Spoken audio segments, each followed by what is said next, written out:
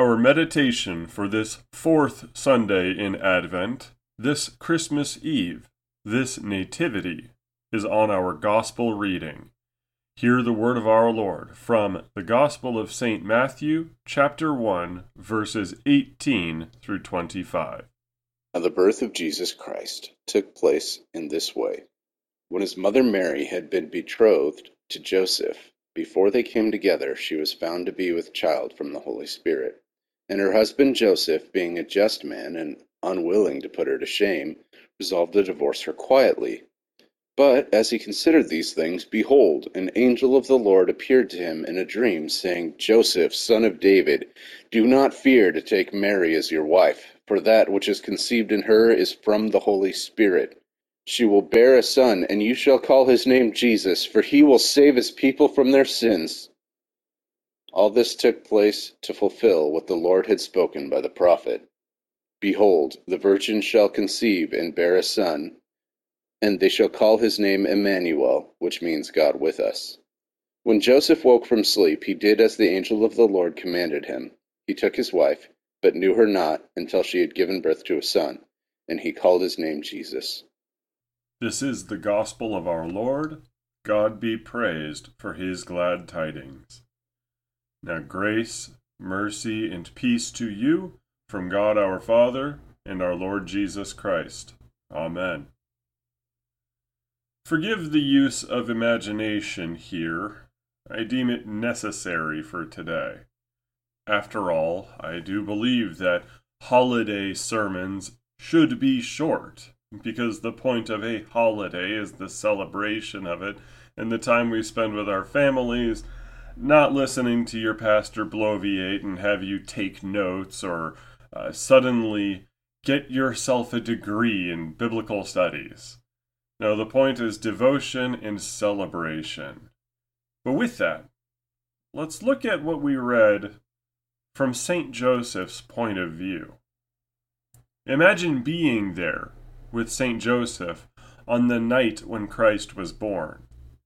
This young woman, to whom he was betrothed, is resting after her labor pains, trying to regain her breath after delivery. The air is pungent with the smell of afterbirth, manure, animal dander, and straw. The air might have been on the colder side, but at least the child is kept warm with his mother's body heat and the swaddling bands he had on hand. So there is peace. But St. Joseph cannot quite sing Silent Night yet. It was not a silent night as Mary groaned in birthing pain. It was not a silent night as the newborn infant cried. But after all the turmoil of birth, finally everything quiets down, and he breathes a sigh of total, utter exhaustion.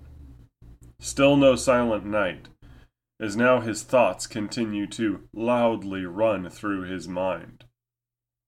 Imagine how, having spent all day looking for a place to stay, so his betrothed could give birth, he has to settle for the humiliation of a manger. No hospital is open on this night, and no one in the town but him and Mary, his virgin bride, understands how important this child is. If they had known, then by all means the people of Bethlehem would have rolled out the royal carpet, gathered up all the help they could, and given Mary a wonderful place with as much comfort as possible for her labor. But alas, no one is aware of the Messiah's birth but these two, so a dirty stable is the best they can get. He has been up all day and night. She has been in anguish, and the struggle isn't even over yet. Oh, there will be time for others to show up and show support. Soon there will be shepherds coming to worship the child. Soon there will be those mysterious magi coming to give gifts that will keep this small family fed for a number of months. When the infant is dedicated at the temple and the appropriate sacrifices are made, a devout man and a prophetess will be there to welcome him as who he really is, God with us. But for now, After the livestock in the manger have stopped their noise, and Mary's pained shouts are over, now that the child is soothed, the only thing keeping this man Saint Joseph awake is the kind of tired that sleep won't fix, and the dizzying amount of things in his mind demanding his attention, his meditation. Imagine Saint Joseph, as his wife does her best to sleep with the child in her arms. And as he starts to clean up and get the smell of blood out of the air, what goes through his mind? Perhaps he thinks about his family, about the census everyone has to register, or what his friends will think.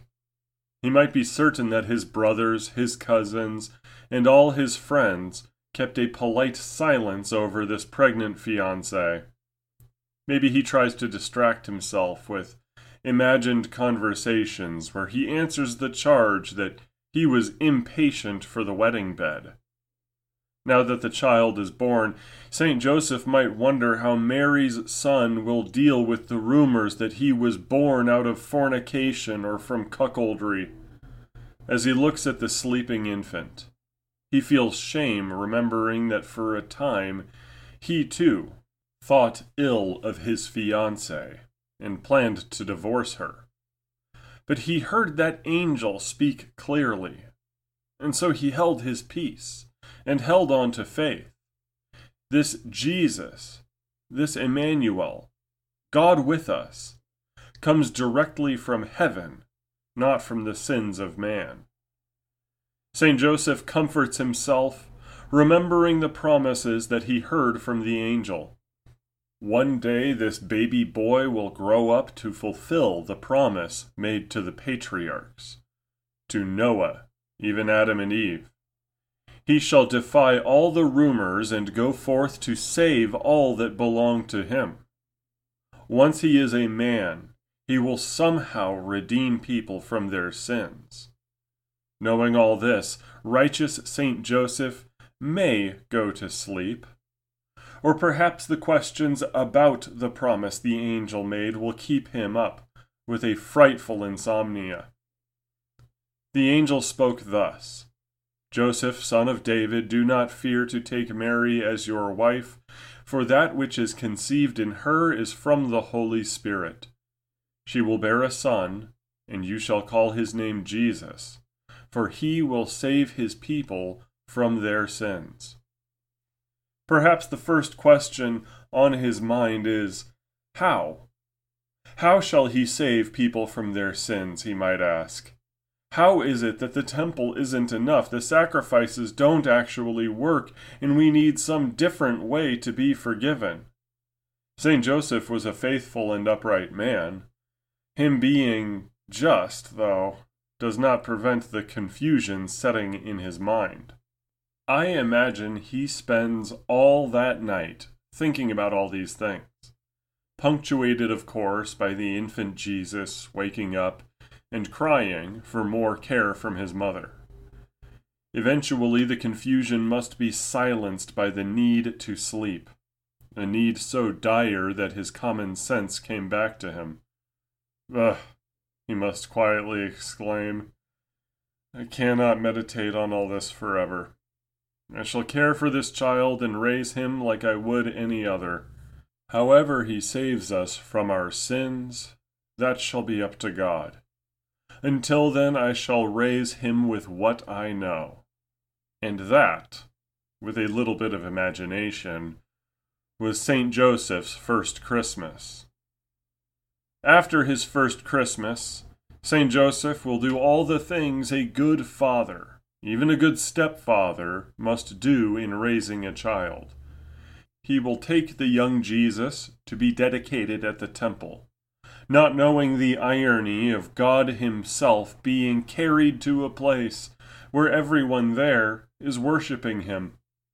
He will protect his small family from a wicked oppressor, Herod, by fleeing to Egypt, not understanding that there will be a day when Christ delivers him from the wickedest of oppressors, the devil.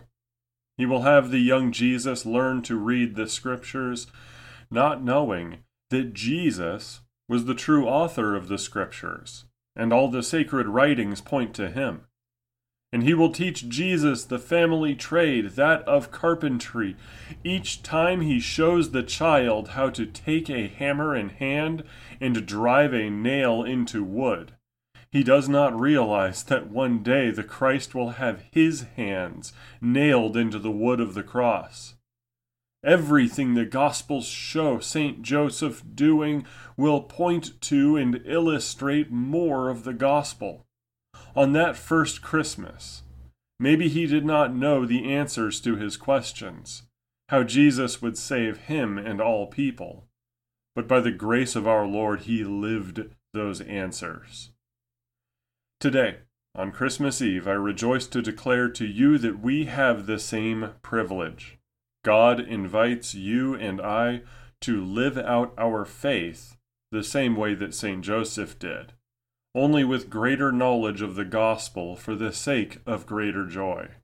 Because Jesus was born on that first Christmas, we are born again in the waters of holy baptism. Because Jesus was dedicated to God, we are dedicated to Him, sealed by the Holy Spirit. Because Jesus received gifts from the Magi, we participate with them by giving gifts to one another in holy charity. We hear the promise of forgiveness and resolve as Christians to forgive one another. For us, to live is Christ, meaning He brings us closer to being like Him every day. Like St. Joseph, not only do we rejoice to hear the promises given to us, but also to live according to these promises and learn more about them by continuing day by day in faith and fellowship. Now the peace of God, which surpasses all understanding, guard your hearts and your minds in Christ Jesus our Lord. Amen.